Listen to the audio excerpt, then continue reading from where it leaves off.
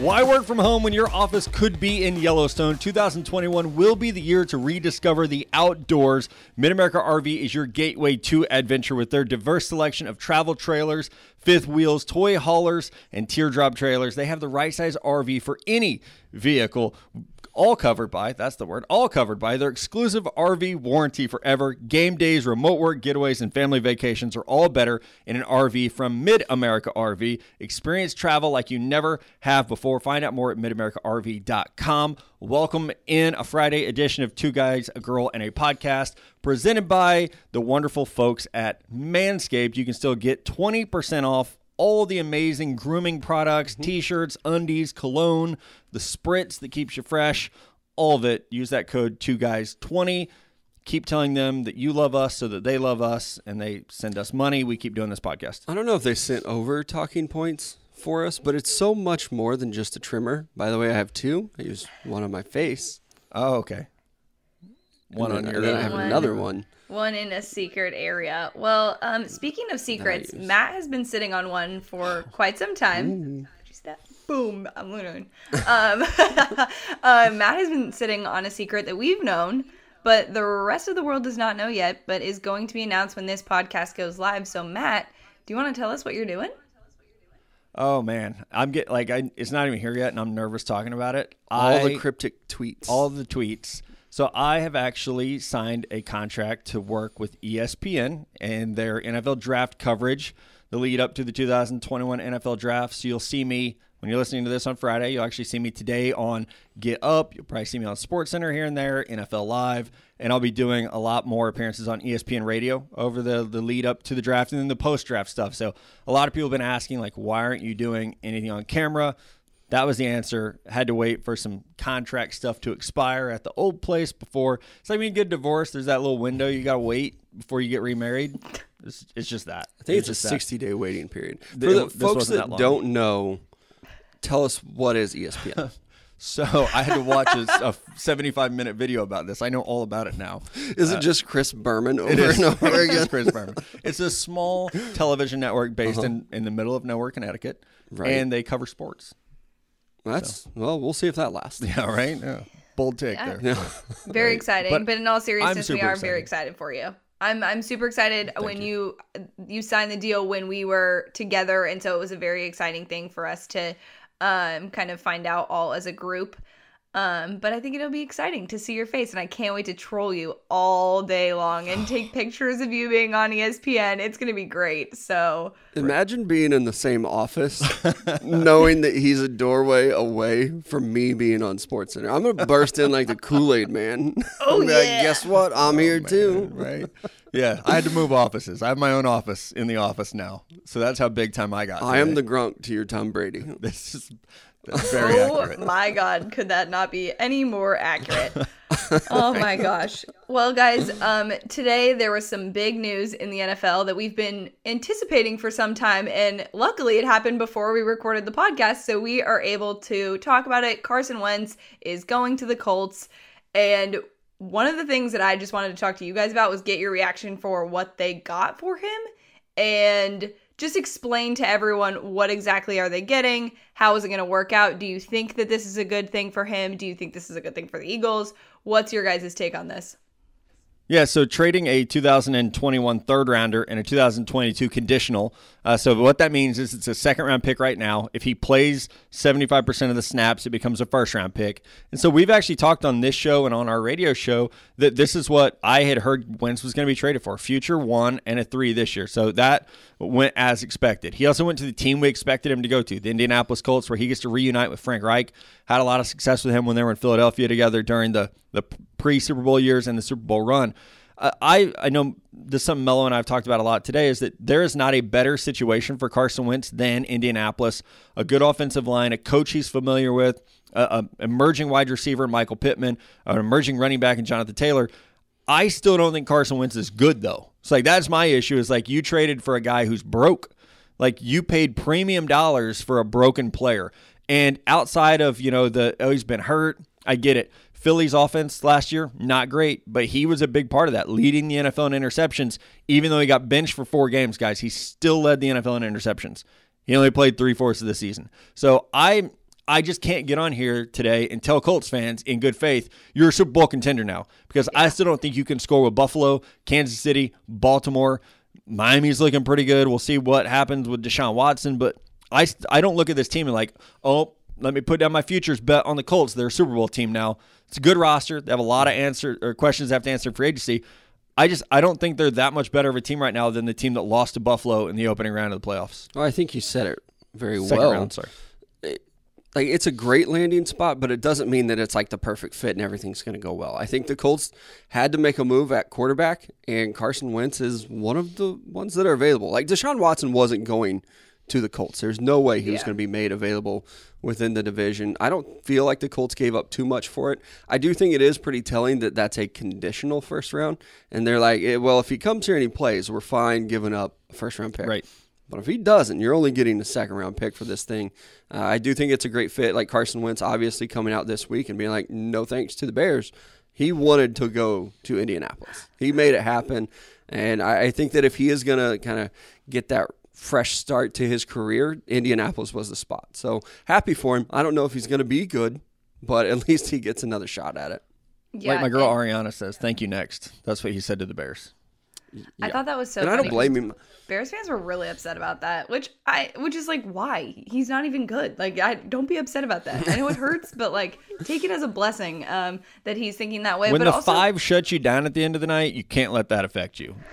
Like, that's Bears fans today. Be like, you're gonna be okay. You might have to roll with a 4 for a little bit, but there's an 8 coming for you. You know, like you'll be okay. wow, those are wise words. Thank you. A lot of life experience here. You're so welcome. And I take it neither one of you are buying into the Carson Wentz buzz. Paige, No. it didn't sound Nope. like you were. Nope. No. Nope. No, not at all. I'm a big you are what you've shown me you are guy. Obviously, you've heard my takes on Jimmy Garoppolo. Okay, now keep that in mind when we talk about this next thing, because I'm starting to notice that okay, so let's just start this story from the beginning. On Wednesday of this week, I saw that Zach Wilson was trending on Twitter, and I thought, oh, interesting, let me check it out. So I click it, and sure enough, there's a quote tweet talking about a report that you had put out on your website, and it said that, there are teams that have Zach Wilson above Trevor Lawrence. And people lost their mind over it. And my thought is, okay, are we drafting guys on what they've shown us or the potential? Because it seems like, with Mitch Trubisky, we were drafting based on potential. He didn't show us that much in a difficult conference. But now Trevor Lawrence shown us he can be elite, great, number 1 overall pick, done deal, until Zach Wilson. We're like, oh no, this guy has Pat Mahomes potential, so let's move things around. So what are we doing? Are we drafting on potential? Are we drafting on what they've shown us? And what should teams be doing? And this just like lit the internet on fire, because also people were very upset that the Patrick Mahomes thing was the correlation that people were making between Zach Wilson. But I mean, it confuses the hell out of me, because it's like, okay, what should we be drafting for then in terms of quarterback? Yeah, so that's the thing. You're way too logical to work in draft Twitter page, because it's like both is the answer. It's like we're drafting on both, because sometimes you're drafting Joe Burrow, best statistical year we've ever seen from a quarterback. You're drafting saying like, okay, I want that. But with a Kyler Murray, it's, what he could be. We're drafting potential here. So it's never the same. And it's like, it almost flip-flops. And I think that's where a lot of people miss, because like with Patrick Mahomes, you're drafting potential. With Deshaun Watson, we were drafting what we saw. Guess what? Both were great. And so there's not a right or wrong. And that's what makes quarterback evaluation so hard, because, like when you project someone forward, it's a risk, of, okay, we think you can get better at X, Y, Z. For Zach Wilson, we think even though the best game you played, or the toughest team you played was Coastal Carolina, we think you're going to get better when you have to play the Miami Dolphins and the Buffalo Bills. We think you're going to be okay. It's like, that's a hard projection to make. But, you're right. And I think that one of my least favorite things about the draft industry is people want unique opinions, but they don't. So, like, if I put out a mock draft and say Daniel Jeremiah and I have some picks that are similar or the same, people will be like, way to copy DJ's work. And I'm like, okay. So I'm going to be unique. So let me put out something I'll try to be a little different. People are like, that will never happen. Like, why are you trying to be clickbaity just to get us to pay for your website? And it's like, okay, so draft fans are never going to be happy. And that's like one of the hardest lessons to learn is you have to just eventually go with like what you think and what you believe because they're going to hate it anyway. Yep. But you can't ever appease those people. Well, the perfect example is when Andre Ware in like September put out a graphic and had Trevor Lawrence number 1 overall, and then he had Zach Wilson number 2. Twitter exploded and was like, can you believe it? This guy has this BYU kid that we've never heard of as the number 2 overall prospect ahead of like Justin Fields and these other guys that we knew. But now I don't know that there's anybody really that's out there saying that like he was incredibly wrong. Like there are people who will still say Justin Fields, number 2 overall quarterback, but I mean, Wilson's up there.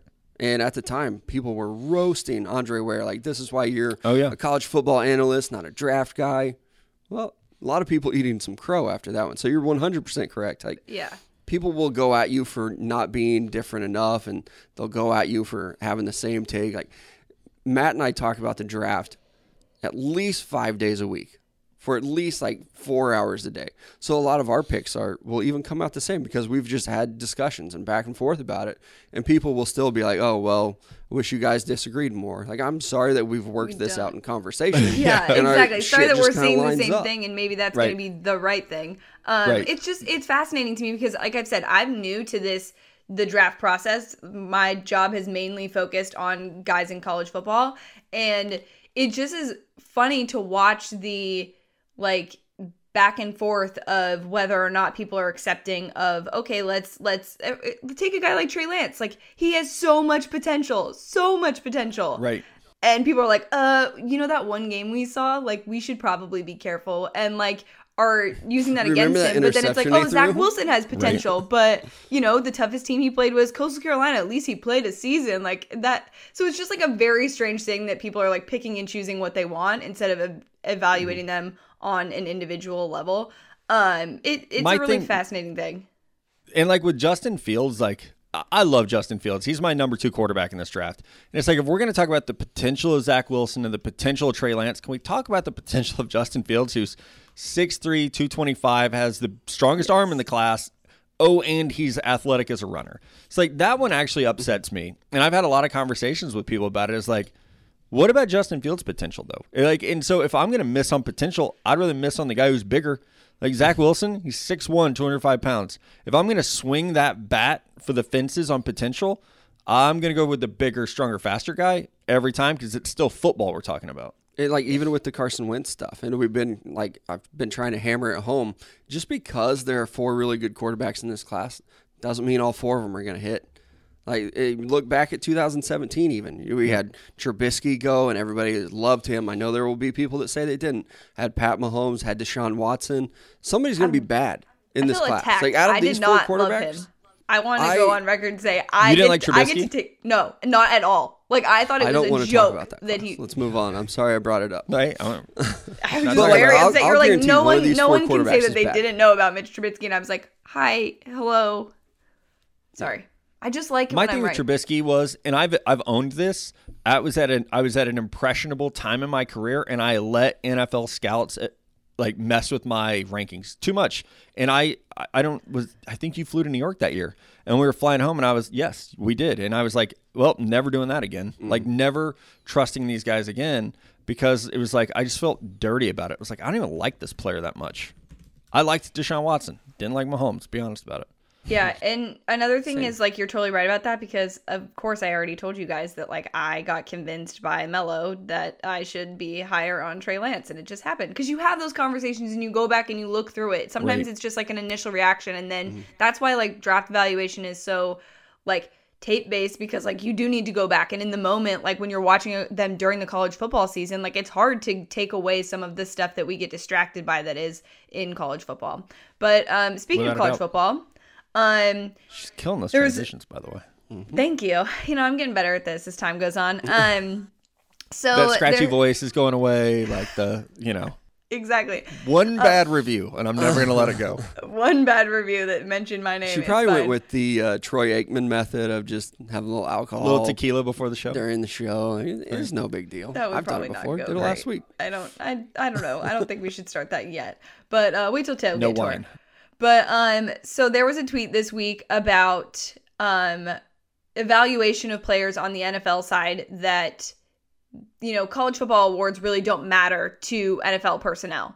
And you would have thought that this tweet said that college football awards don't matter to anyone on this planet, anyone in this universe, or ever, and that they are stupid by the reaction that people had to this tweet saying, hey, NFL personnel don't really care about who won the Heisman. They're evaluating these players for who they are, not the award they won in college. It was Daniel Jeremiah. Yeah, I mean, and he even said in the tweet, like, I sat in draft rooms for like 8 years. We never once brought up the Heisman or the Outland or the Thorpe, like that one maybe. Yeah. But, like, why would you? Like, even this year, we're debating Devonta Smith versus Jamar Chase. I'm sure NFL teams aren't going to be like, well, you know what? One of them did win the Heisman. Let's put him higher on the board. Those 1,800 old men who vote on the Heisman. Oh, well, he's a better draft prospect. And these past winners who just have a bias to their university. I've been fighting this fight for 10 years, guys. 10 years. Because first it was college stats. People are like, well, look at this guy's production. It's like, hey, Cliff Kingsbury, Timmy Chang, doesn't matter. Like, stop. No one cares about that, right? Right.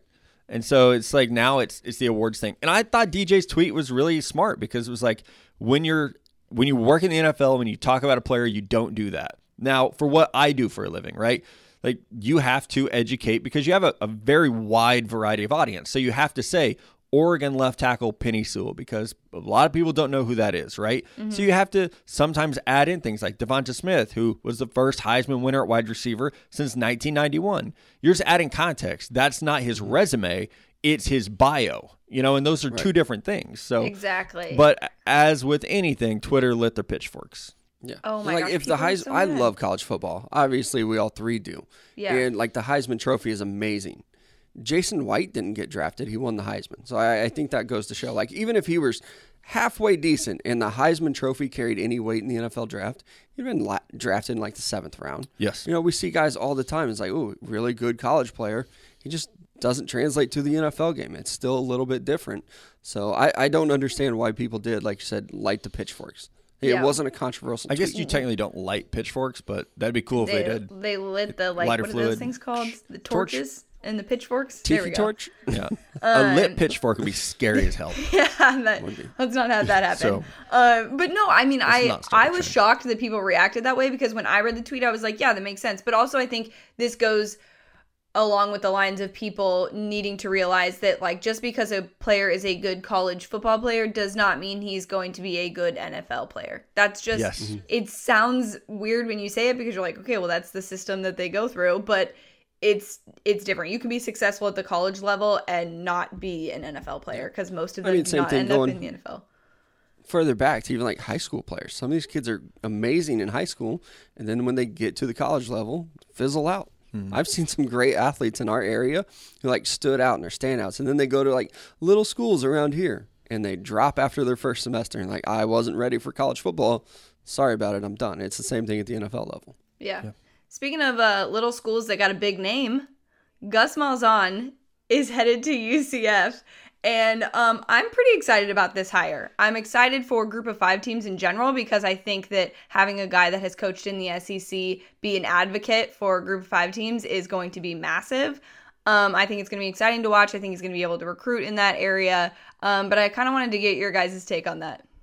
My favorite part of the presser was when somebody was like, do you think you're ready to deal with the pressure of cooker? being at UCF? And it was like, I was at Auburn. I'm good. I think I can handle Orlando media. Yeah. That's where UCF. Yeah, That right? is That's where it is, yeah.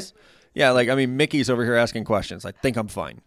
Yeah. You know? Little Mickey Mouse questions. Yeah, I had Yeah. to deal with Nick Saban's ass across the state. Right? I recruited against Nick Exactly. Saban. Exactly. Oregon. You don't know about pressure, Right, So Kirby you Smart. recruited against that. Yeah, that guy. I like the hire, though. guy that asked that question, like, he was like, you guys, I just meant, like, the pressure of being, like, he tried to, like, say, like, he didn't really mean to, and I totally get it. Like, when you're in a press conference like that and it's your turn to ask a question, sometimes you just, like, word vomit, and you're like, ooh, that wasn't how I wanted it to come out. But yeah, that was super entertaining. But I think it's awesome for him. And I also think too, it's just going to irk Alabama fans that he's going to be successful there, and they have won a national championship sort of in the last couple of years. I hate that so much. That She doesn't is even gonna- know how much I hate that. I love it, actually, that they're just like, you know what, screw it. Let's have a parade. It's at Disney World. I think that they did, like, they're failing upward somehow. Like, their coach left, and they're like, you know what, we will get a better one. So how Right? about that? I agree. Like Josh Heupel goes to Tennessee, and it's like, Gus Malzahn's a better coach. And I know Tennessee I should know, have like, hired him. Right. I know it didn't work at Auburn, but like it kind of did. You know, like it wasn't. Right. You are who you are at Auburn. You're gonna be good every couple of years. I thought he like met expectations there. Yeah. I would say that too. Yeah. The other part of this is that, like, he's beat Nick Saban. So, like, that's a big deal. No matter what. You weren't going to win a bunch of national championships being at Auburn. You're going to get there, but you're not going to win them necessarily. But why not go to a place like this? And I'm telling you, Tennessee is going to have so many regrets over not hiring him, because Gus is not only like, he's probably one of the best people, not just like coaches, best people in college football. And Tennessee needed that. And the fact that they passed on getting him there just blows my mind. I mean, I don't know if he said he didn't want to go there or whatever, but like, you know, I forget what movie it is, but there's the kid with the tattoo and it says like no regrets, and he's like, not even a single letter. Like, that's going to be Tennessee in a year or two from now, because I mean, Gus is going to have that team running on all cylinders, and Tennessee's still going to be Tennessee. My favorite Gus Malzahn thing is he got the job at Arkansas because he was Mitch Mustane's high school quarterback. He was his head coach in high school. A little Springdale, Arkansas, like an hour from Mello and I. And everybody starts recruiting this quarterback, and they're like, you know, the coach is pretty good too. Yeah. Let's bring Boom. him up and get the He became quarterback. the OC at Arkansas from being a high school head coach. Like, that doesn't get talked about enough, right? Yeah. Him and Hugh Freeze. Like, just know the right high school player, good things happen to you. Yeah. Good-ish things. And he's a big fan of Waffle House. Him and his wife go to Waffle House after games or after wins. And so as a recent discoverer of Waffle House and it's all its goodness, I fully Is that support your this. first time going to Waffle House? Yeah. Wow. I didn't realize. I didn't it. either would've till made just it more now. of a moment. Right? So you've never been to Waffle House sober then? No. Has anyone? I told that to I someone have. recently. I was like, nope, I've never been there sober, but you know, it's fine. It's still good. That's right. That's the Everything way it's covered in meant to gravy. be. They know Sunburn. what their clientele is. They do. I'm excited for UCF, though. I did give them a lot of hate, but it's weird because, honestly, like, Scott Frost has not done what was expected of him in Nebraska. I don't see any way that Josh Heupel wins at Tennessee. It's like, you might have come out of this thing okay, UCF. Like, I think you're going to be good. Like, you just keep building to that next coach, and they might have one. Like, if they can get Malzahn to stay around for a while, if you can go into Tuscaloosa and play against Nick Saban, I think you're going to be okay going to Cincinnati, Ohio, and facing that team. Like, no pressure. Luke Figgle's a good coach. He is a good coach, but Yeah, maybe he we'll ain't put Alabama. Orlando on our tailgate tour. Who knows? Gotta look at that schedule. I don't know. I'm not a big Orlando fan. Hey, if we could don't tailgate like tour Disney at World? Disney, though. I hate Actually, Disney that World. was the dumbest thing I could have ever said. Like, Matt liking Disney World, what an idiot. Isn't your mom taking you? No, we got out of that. Canceled that one. You got out Thanks, of that. COVID. Yeah. Wow, Thank rude. you, COVID. Kathy, if you're listening, I will gladly go to Disney World with you. But so something not so nice like Mickey. Draymond Green went on a rant during a press conference, just airing his grievances about the fact that there's two sides of the coin in terms of, hey, there's a team that's sitting a player in Andre Drummond, and they come out and said, hey, we're going to sit him because we're trying to trade him. And then there's guys like James Harden who request a trade, and people are like, this guy's the worst. I can't believe he's doing that. And then if Andre Drummond doesn't want to be professional and sit on the bench, then they're going to criticize him. And he was just saying that there was a double standard. And for the first time, I think ever, I agree with Draymond Green. I am not a big fan of his, but he has a point. And it's just interesting to see, like, especially now because this is sort of transitioning into the NFL as well with like Deshaun Watson asking for trades and Matthew Stafford. Like, we're seeing it more and more. Do you think this becomes a trend that, like, hey, it's acceptable for players to maybe speak their mind and not act as professional? I mean, I even think back to like Blake Griffin, who Like, they signed him to a contract, said he was going to be a Clipper for life, did a fake ceremony lifting his jersey up into the rafters, and then traded him 7 months later. And then when he came back to LA, the owner expected a handshake from him on the court, and people were so pissed that he ran off the court and didn't say hi to the owner. It's like there's this expectation of players. So I'm curious, do you guys think that, one, do you agree with Draymond, and two, do you guys think that this sort of like filters into all sports where we see players being more opinionated and having a say in kind of how their situations pan out? Well, yeah, I think we're seeing in the NFL, with not just with Deshaun Watson, but, with Jalen Ramsey, with Yannick Ngakoue, with I think we're going to see, Russell Wilson talking about how many times he's been hit. Aaron Rodgers talking about, you want a team to build around you. So I do think we're seeing that in the NFL. Now, baseball is like its own thing, right? And we're going to talk about that in just a second. But I do think NFL players have watched NBA players take control of their destinies and say, well, if they can speak out, why can't I? Because maybe arguably you would say that Draymond Green's a bigger star than Deshaun Watson. Maybe they're equal. To me, it's Watson. It's not even close because I'm not a huge basketball guy. But, so I think there is that of looking at like, okay, these guys have guaranteed contracts. They have a larger share of revenue than we do. And they're taken care of better. They're superstars because they're not wearing a helmet. Like, if they can do that, why can't I? The NFL is the most powerful sport in the world. Why can't I do the same thing? Especially if you're a Russell Wilson or Deshaun Watson or Aaron Rodgers. If you're the backup running back for the Bears, you might not want to try this. But if you're a superstar, then I do think you have that ability to say, hey, I'm not happy here. I want out. Yeah. And like we've said before with the drafts, like it's kind of messed up that these teams just draft you and then they're like, nope, guess what? Your ass is moving to Cleveland. Congratulations. LeBron's not even here anymore. And with Andre Drummond, it's a little different because he signed as a free agent there. But I'm almost always going to lean with the players here and be like, you know what? If you want out, yeah, you should be able to get out. Like the Texans should trade Deshaun Watson because it's good for them and it's what the player wants too. So I'm kind of with Draymond too. Like the players should be able to move and not have to deal with the scrutiny. When like in college football in that world, coaches leave all the time. But when a player is like, you know what, actually, I'm going to transfer, it's a better situation for me, we roast them. Or when a player decommits on recruiting day, hey, look at the grown men just losing their mind online or at these 18-year-olds because they want to go to a different college. I don't know if you're getting this, but anytime I talk about Jamar Chase on Twitter, I get Alabama fans who are like, he's a quitter. I'm like, what? That's he's a quitter because he opted out? Yeah. It's like, okay. Cool. During a pandemic. Right, and he was a guaranteed top 5 pick. That's when people like opt out of the Holiday Bowl and they're like, I can't believe he left his teammates. I'm like, well, I can. So it's a game and it's the Holiday Bowl. There needs to be a male version, because like there's the whole Karen thing. There needs to be a male like super fan version. His name's probably Phil, and like that needs to be a character of like, okay, Phil, calm down. We get it. I don't know. Right? I think I've seen like Kevin floated around. I feel like Jim. That one could work. Okay, Jim. I feel like Jim's a better one. That works for me. Well, we can put it out to the Twitterverse. Right? Yeah, but we definitely need something. You what? We will be. What's the most common name in the world is Muhammad. Oh. So go with that. You learn something new every day on this podcast. Mello's just full of nuggets. Full of nuggets. Useless information. Yeah, right. So baseball, man, we are hitting it all today. Fernando Tatis Jr. signed a 14-year $340 million contract with the Padres, which is hilarious because we were legitimately just talking on this podcast about how baseball deals are getting shorter and it's to protect the teams. And now we have this massive deal. And in 14 years from now, who knows where we will be.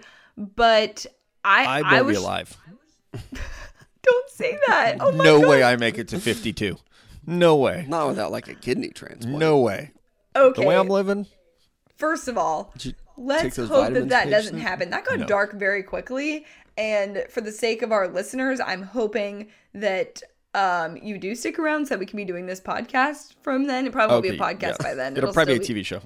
That sounds like a great idea. In 14 years, it'll be something we've never heard of. True. Exactly. That hasn't been invented yet. That's so crazy. But the thought of it'll be a hologram of us in people's living rooms talking. That's what it's going to be. That'd be cool. That would be cool. Trademark. In 14 years, will any of us be married? Yes, I will absolutely be married. Happily married. I will absolutely not be. For the first time, or probably both. I'm doing it one time. It's a one-time deal. So we're all That's why quoting I've been so Ariana patient. today. Yeah, I know. I was thinking, like, what am I going to have to say Right. next? Let's talk about Tom Brady. 7 rings. 35.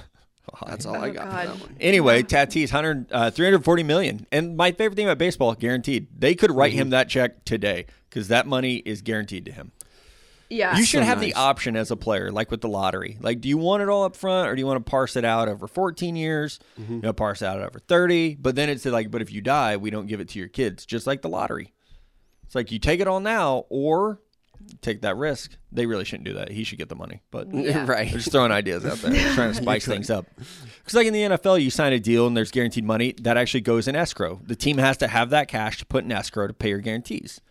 So I'm like, sure that it's the same way in baseball. you got to have that 340 just sitting around. I don't know. The Padres have made so I many thought the moves. Padres were a small market They team, by the way. used to be. Yeah. What? Who lied to me? Because since I've really gotten back into baseball, the Padres have not been a small market team, which makes you wonder how could the Chargers not stay there when the Padres can pay $340 million for a baseball player? Maybe that's the thing. Like, as soon as the Chargers were like, nah, going to L.A., everybody started spending money on Padres gear. That's how you. they do have cool jerseys. But it's The like other- they signed Hosmer, they signed Machado. That's the one, Machado. Yeah. Their They're always infield, I rumored think, for is like pitchers. worth $840 million or something like that. It's insane.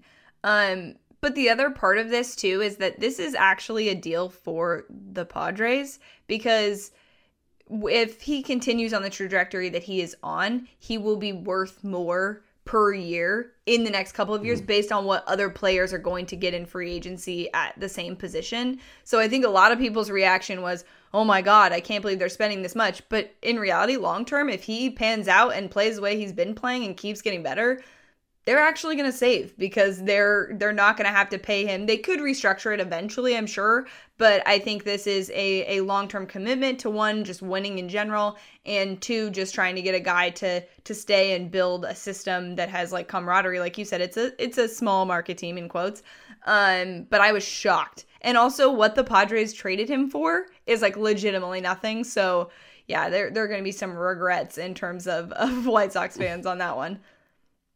Yeah, I think it's a good deal. And usually, like with these baseball deals, if it happens soon, it's usually team friendly. I think to be determined on this one. Yeah. I do think there is a lot of risk that the Padres are taking. Fernando Tatis has played 142 career games, and now he has a 14-year deal. We've seen a lot of prospects come up before, Bryce Harper type guys, where it looks like a no-brainer. Then they get hurt or they just don't develop the way they're supposed to. Like, what if he's a 275 hitter with 15 home runs every year? Then you're really overpaying him and you're locked in. So I do think the Padres are taking a big risk here, signing him to a 14-year deal. But also he's probably taking a little bit of a risk too because like you said, like in 4 or 5 years, who knows how much baseball players will be making? I know Yeah. Trevor Bauer's making about $45 million a year. So how's that going to change over the course of a couple seasons? It's a risk on both sides. I think both will probably be happy in the end, or at least that's what you want to see happen. Yeah, totally. But we're going to take a little bit of a break here to make some money, and then we will be back to talk about some more baseball and traditions that we really, really love, you guys. All right, we are back, guys, to talk a little bit of baseball traditions. We are going to rank our favorite baseball things. This could be anything. It could be the environment, the game. So let's have Mello go first. Whoa. mine I know, is I was changing. I great. jumped. Go ahead. My top one, it's a twofer. I don't know if there's anything better than going to a baseball game and just grabbing a hot dog. Like, even if you don't like hot dogs, or if it's Buck Night and you're like, I know that mice have been crawling all over these things in Kauffman Stadium, still getting a hot dog. Go ahead. So, So Matt, that's where I'm at. you don't like hot dogs? At a baseball game, I do. That's the only time. That's the thing. Even I'm if you don't very like much it. a brat guy, but at a baseball game, Ooh. I will get one. But I prefer a brat. And Oh. I like I said, I have a twofer. When my oldest daughter was young, like super young, like 1, and she had to be put down for bed every night, she got into the habit of knowing that Dad was about to watch some baseball. So when she got tired, she'd be like, milk and baseball? And that's just what she wasn't even like, hey, like, I'm tired, or like milk or a bottle. She would say milk and baseball because she wanted to drink her bottle of milk and watch baseball. It's probably still the highlight of my life. She used to say, you'd say, Maya, who's your favorite player? And she'd go, Moose. A little bit addicted at the time. Right? It was so cute. Aw, Yeah, it's too bad that's she's not. adorable. I know, right? Too bad. I Are you can't- going all three? I was just going with my top one for now. Okay. Matt, you want to go? Yes. So my top one, and it's very localized, but I'm going to expand It on should that. be a national thing. So my favorite baseball tradition is a cheesy corn brisket nacho served in a Royals batting helmet. I should have brought in a helmet. You should have. So they give you a full-size batting helmet, right? It's blue, it's plastic, it's cool. They fill that thing with nacho chips, brisket, corn, melted cheese, coleslaw, and like brisket, like a barbecue, lot of barbecue sauce. sauce. So it's amazing. It's so good. And it comes on like a paper. So when you're done, throw the paper away, batting helmet souvenir.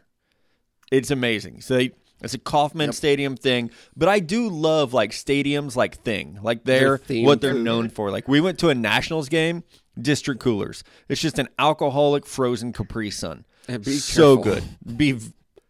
Limit 2 for a reason. Okay. Right, yeah. It's limit 1 for you guys.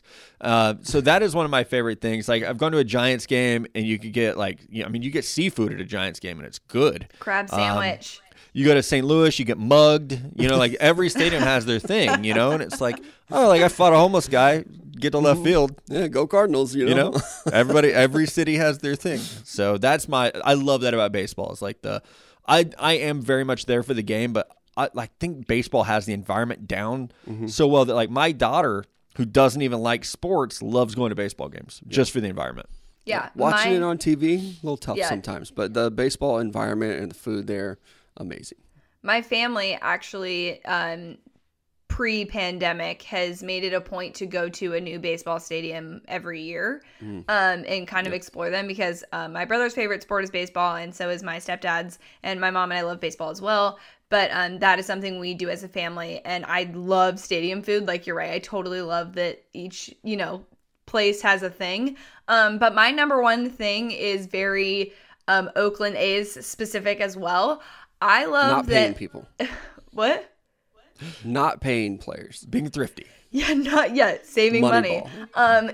Brad Pitt. Okay, go ahead. It's the fact that like I can text my family and be like, "Hey, do you guys want to go to the A's game today?" And like, there's always tickets available. It's always cheap, and like, it's just such a fun setting to be in because, like you guys said, baseball does have it figured out in terms of the game's long, but like, you can talk during it. It's not like an NBA game where you have to be like totally locked in.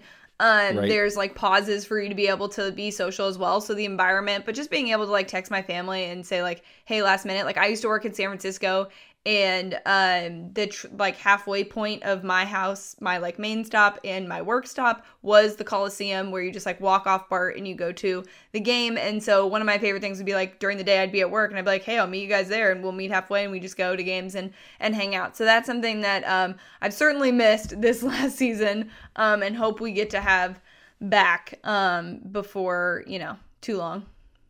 Yeah, it used to be the same way in Kansas City. Like you could go, in the move back in the day was buying the cheapest ticket you could find, and then knowing that you could just go sit down. anywhere you wanted at the Yes. stadium. $5 seats. Yeah, You it's go like $5. Yeah, you could go buy the $5 like day of standing room only, and then be like, nope, I'm gonna go sit behind home plate because they just don't care. It's changed a little bit now since the Royals made the World Series, but I'm sure that it's the same in other ballparks. Probably not in San Diego anymore because they're selling out apparently.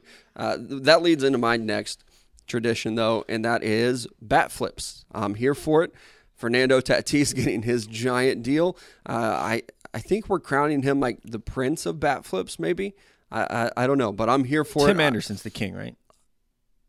His isn't a flip though. He chucked that thing. Yeah. Well, Yeah, but I'm here for it. Whatever you want to do. Bautista is still honorable mention. Yeah, until he got punched in the face. Right. But I love it, and I want to see more of it. I hope young players like this that are coming up, like a Fernando Tatis Jr., embrace the game. Have fun. You're getting paid millions of dollars to do this. You should be able to enjoy it. And your contracts are tied to, can you hit a home run? Do you do it in the postseason? Mm-hmm. Okay, celebrate it, because every home run is just a cash register ringing. Just cha-ching every time. No, I love it. I like the excitement of the game. I want pitchers to talk trash. I want bat flips. Like, make baseball a little more exciting. Put that on a red hat with a white font, right? Like, make baseball exciting again.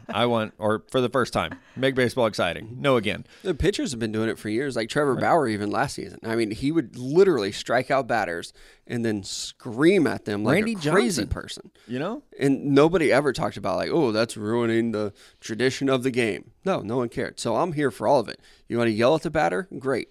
But if he hits one off of you, he's going to pimp it out. Oh, yeah. Pimp that hit all day. So my second favorite one is much more wholesome.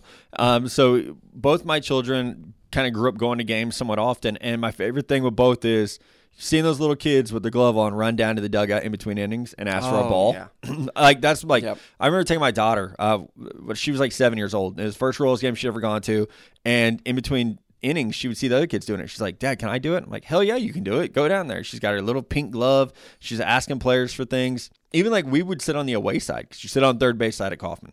It's the move. It's out of the sun. Right? And so you'd be asking like A's players for stuff or Tigers players for stuff. And, you know, now Emmett's only games he's been to, he sat in the outfield, so we haven't been able to do that. But you can then yell at the guys in the, warming up. So, the opposing bullpen. Right, Give the opposing hell, bullpen. kid. Yeah, right. We teach this kid how to heckle. Got to learn eventually. So as a father, that is like one of the coolest things. And even now, like when we go to games and our kids aren't there, it's still like here's a rule, by the way. If you catch a foul ball or a home run and there's a little kid near you, they get the ball, 40-year-old. It's not yours. It's not. Unless it's like Mark McGwire breaking a home run record all juiced up and you want to sell that thing so your kids can go to college or your wife can get a boob job, keep the ball. Otherwise, it belongs to a little kid. Foul balls go to kids. Special home runs, they go to eBay. you can put that one in your pocket. Right? That's my rule. Oh gosh. Mine is a newer tradition in baseball, and it is it is in Atlanta with the Braves. The freeze race is probably one of my favorite newer traditions because it's just awesome. Like, everybody is always rooting for the freeze to win and for the other person to fall over, and it happens a lot more often than we like. But yeah, no, that's something that I've just like missed in general from baseball, is just seeing those videos on Twitter from out of Atlanta. I think it's amazing. He had a tweet recently, too, and Paige, I know you're not experiencing the ice out that everyone else in this country is. No. But it was just like a selfie of him, and the caption was, nobody even said thank you. Like, for him freezing the entire middle of America. But I like that one, too. I like the president's race that the Nats do. At Kauffman, they do, like, ketchup, Condiments. mustard, relish. There's always something themed. I like those little races, too. Yeah. I look forward to the between inning stuff. Mm-hmm. I'm here for it. I'm going to sit there for 4 hours. Entertain me. Yeah. My last one is actually box scores. All the time in the draft, like, oh, you can't box score scout. You can do a pretty good job of box score scouting in baseball, and you could be pretty accurate. You can just look at the numbers throughout history and be like, yep, this guy's great. This guy's great. Him, not so much. And I also love the box score of people in the stadium keeping track of the game. Like, they actually have their little booklet out. Oh, the guy keeping and score. they're tracking. I remember after the Royals beat the A's in the wild card game, there was a guy next to us who had the whole sheet. And I was like, hey, man, like, are you going to keep that? He was like, yes, of course I'm going to keep it. It's like, I just had to check. Like, I know the answer was yes, you are, but I just had to check. Yeah. Matt, what is your next one? Sorry, my phone's blowing up. I apologize. My last one, and this is maybe the most important, over the cheesy corn brisket nachos, over the time with your kids, it's tailgating, and I am spoiled because I've grown up going to Kauffman Stadium, which, fun fact, I actually think Royals fans tailgate as well as Chiefs fans do. I'm not going to say better because I'm not on drugs, but as well as when you can sit in that parking lot and smell like world-class barbecue, you're drinking cold beers, you're playing bags, like, it's amazing. Like, I miss tailgating as much as I miss sports. And so, like I've said, April 3rd, I will be there when the Royals weekend opener. I don't care if I have to tailgate by myself. I will do it. I wouldn't have to because you can make friends in that parking lot very, very easily. But I miss that part. I mean, like, I remember the first time we ever went and tailgated. We had no idea what we were doing. We had a tiny little grill with, like, these fatty brown gravy mixed burgers that put the fire out in the tailgate.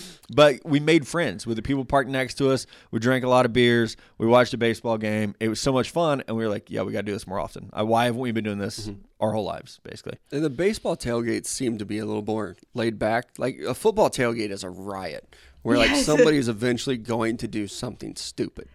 Yeah. Baseball tailgates, like you would be surprised. You'd be like, oh my God, there's a guy who's on fire. Like that's weird. If it happens at an NFL tailgate or like a college football tailgate, you're like, well, yep, mark that off the box. We saw that again this weekend. No big deal. Yeah, they do get absolutely crazy. In terms of football, and baseball is just like chill. It's like day drinking. And then also like if you miss the first inning, you miss the first inning. Not everyone's like cleaning up and hurrying to like get into the game. We were talking about it the other day. It's like if we miss the first 3 innings of baseball, it's like no big deal. Yeah. It's like, okay, it's coming in casual. That kind of leads nicely into my last one. The last thing I miss is rally caps, because I think baseball is so cool in the sense that like you could have one out and you could still win the game. Like you could be down 4 runs with 1 out left and still come back and win. And it's probably one of the like coolest things about the sport is that like in one moment it could change into like a super boring game to like the most exciting game of the night. And so I sort of am excited for rally caps to make their return and to see guys with their hats flipped inside out and ready to go to make a, either send it into extra innings. I also love extra innings. But I live on the West Coast, so yeah. But yeah, no, rally caps are one of the baseball traditions that I think are really cool because it happens everywhere too. It's not just one place. Yeah. I dug out pranks. I like that. When you'll see like the guys put the gum on the end of the cup and be like, all right, let's get this thing stuck to his hat. I love that too. Oh, the bubbles where you like try and stick it on top. That is fun. Right. And baseball is nice because it is slow paced that you can be like, all right, let's talk to the manager right here in the middle of the inning and see what's going on. The access in baseball is so good. Yeah, like you're not getting that in football. You have to wait till like Tuesday or Wednesday when you can't even talk to Nick Saban at halftime. Yeah, right. Just quit asking. Right. Well, he couldn't hear you. All right, guys, we're gonna move on to paging 2 guys / just the tip. It seems like we combined the 2 this week, so we've got a decent amount of questions. But Mello, I will let you take it away.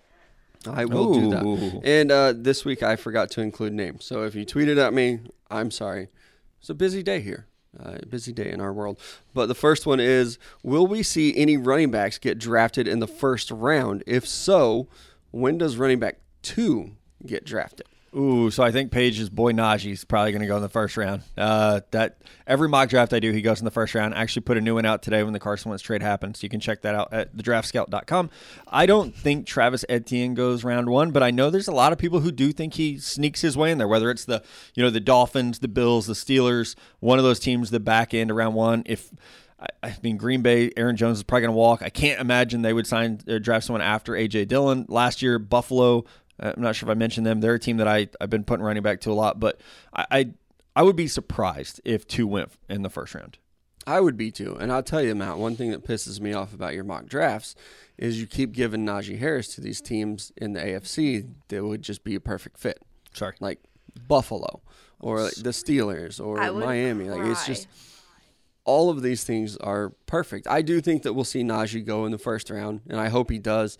As far as Etienne, like I've seen some mocks where like he'll go to the Jets with their second pick. Like I could see that maybe happening, but I would be surprised if we saw running back 2 come off the board in the top 40.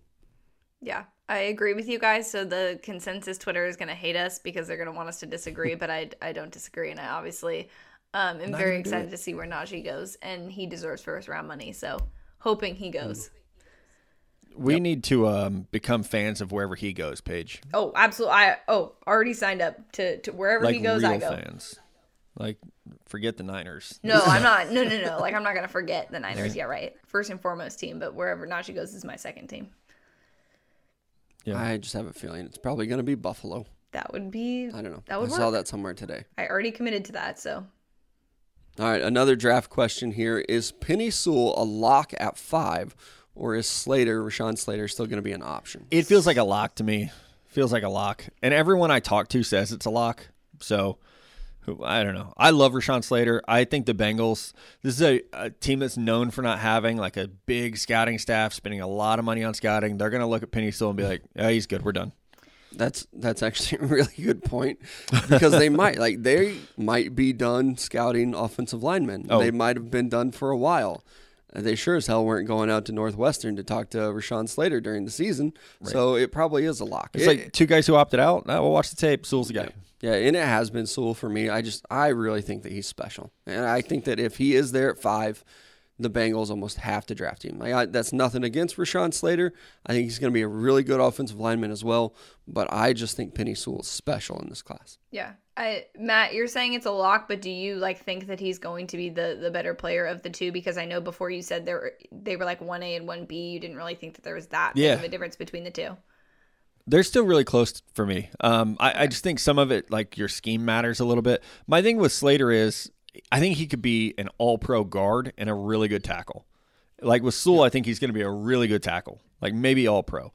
But with Slater, it's just like, there's a little more versatility here. There's a fallback plan with him, basically. Yeah. Whereas Sewell, as athletic as he is, maybe doesn't slide into guard quite as naturally. One more football question. What are the most interesting fifth-year option decisions NFL teams have to make this year? So first-round picks, getting their fifth-year option. Oh, man. I was not prepared for this question. So that's like Baker Mayfield? That would be that 2018 class. Yeah, so I don't know. Interesting ones. As far, I think Baker Mayfield will get his. Right. Yeah, because he plays quarterback. Going next, Saquon Barkley. I think he'll probably get the fifth-year option just because he's been so hurt. Like Denzel Ward. Yeah, I think Darnold's not going to get his. But like Denzel Ward, he's been hurt a lot. I'm probably not picking. I don't know. Probably would just because it's, do it because he hasn't been completely terrible. Like Bradley Chubb. I was surprised last year at how many players didn't get their fifth-year option.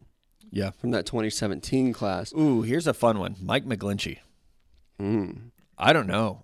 He's been average. He really has been. Just very average. You just expected him to play so big, but he's just been, like you said, average. Yeah. Just kind of soft. So not the biggest fan. Like Minka, that one's going to happen, Josh obviously. Rosen won't. Yeah, that's a good one. Josh Allen won't because he's going to get a new contract. Yeah, Josh Allen will get a new contract. Lamar Jackson will get a new contract. You don't have to worry about fifth year there. Like Tremaine Edmonds will get picked up. Derwin James, Jair Alexander. Ooh, how about this one? Number 19 overall, Leighton Vander Esch. I'm going to say no. I mean, he's just been so hurt. Yep. And the funny thing is, he was hurt at Boise State. Yeah. I think he actually kind of fell in the draft because he was hurt all the time and had that neck or back injury. Mm-hmm. Yeah, not great. So interesting ones I would say would be Mike McGlinchey would be a very interesting one. Daron Payne for Washington. He was the 13th pick overall. They kind of have a loaded defensive line anyway. And then, man, how cool would it be though if the Giants were like, you know what? No, you're a running back and you've been hurt half your career. We're not doing it.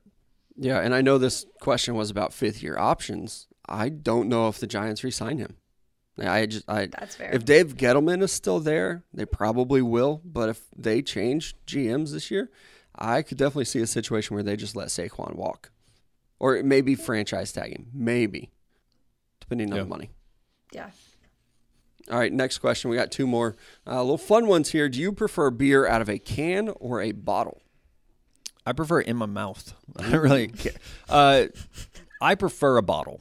I like holding a bottle. Like that's comfortable to me. It fits my hand right. Like it's just there's something about it. I'm just not a big I'll do it at a tailgate, beer out of a can, like whatever. But so if we go to a restaurant and I order a beer and it comes in a can and they say, "Hey, you want a glass?" Yep. Comes in a bottle. "Hey, do you want a glass?" Nope. Good. Got one. So. Yep. So for me to power rank it, beer out of a can is at the very top, and then out of a bottle and out of a glass. I'm with you. I don't know. I don't like out of a draft. I would rather just know the beer that I drink is from 30 minutes away anyway. So, I prefer the can at the tailgates and bottles if I'm at a restaurant. Very interesting. So I don't drink beer that much. I drink it sometimes. I drink a lot in Mobile. But I prefer it out of a bottle. But I will say that speaking of baseball traditions, baseball beer is the best beer. I know that's draft, but I love a cup of beer from wherever stadium I'm at, and that's usually the only time that I'm drinking beer is there, and it's probably a Boulevard Wheat. Let's just plug that out. Oh, at Kauffman Stadium they have the Boulevard Tap Room, and then they have the Boulevard in left field, whatever that pavilion is.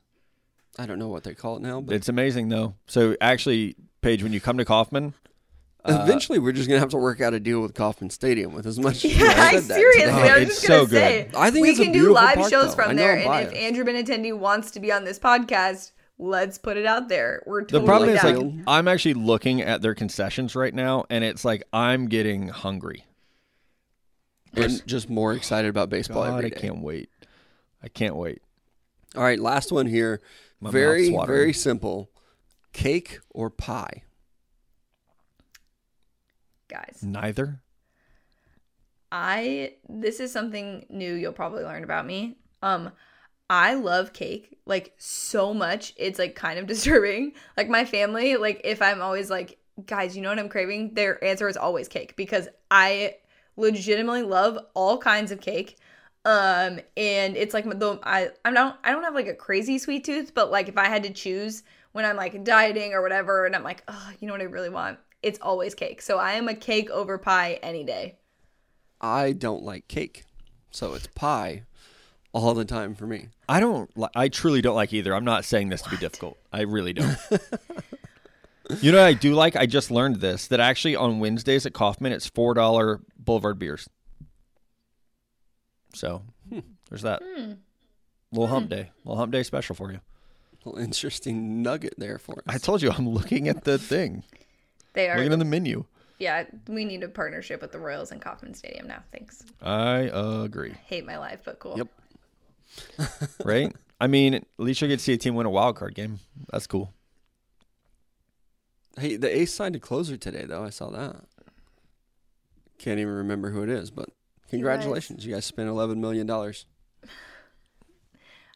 I hope you guys understand that if we do in fact trade Matt Chapman, I will honestly have a mental breakdown over it. So just be like prepared for that when that does eventually happen. I want him to be able to go and sign with the Yankees in free agency like the king that he is, but I don't think that the A's are going to let that happen, and I'm pretty nervous about this season. So I'll tell you, I was pretty nervous there for a minute that I thought you were going to say, like, if they don't re-sign him, and I was going to have to break the news to you that There's absolutely no way they are re-signing him. Like, they're going to have to let him walk in free agency or trade him, but he will not finish his career with the A's. You know what? You never know. Okay. Things could happen. Okay. Magical things could happen. I could win said the the same lottery thing and I about would Eric Hosmer. donate to that. That's probably what I would donate most. If I won the lottery, it'd probably be the A's, which is A's sad. payroll. The A's and Arizona. Those are the places that I would donate. Ending world hunger. Yeah. Those things. Yeah, that too. Obviously, Matt, don't try to make me look bad. All right, guys. Before Matt makes me look any worse, that is our show for today. Don't forget to subscribe anywhere you listen to podcasts. Subscribe on YouTube. Follow us at 2 Guys a Girl Pod on Instagram and Twitter. Look out for Matt on ESPN because it's going to be so exciting. And also you can follow me Today, at That go Sports there right Page where now. I'll be mocking him. What did you say, Mela? I said go there right now. He's probably there. He's probably on. So go listen. Look for me in the background. Just sitting awkwardly in the background. Oh, Lord. All right. Talk to you guys later.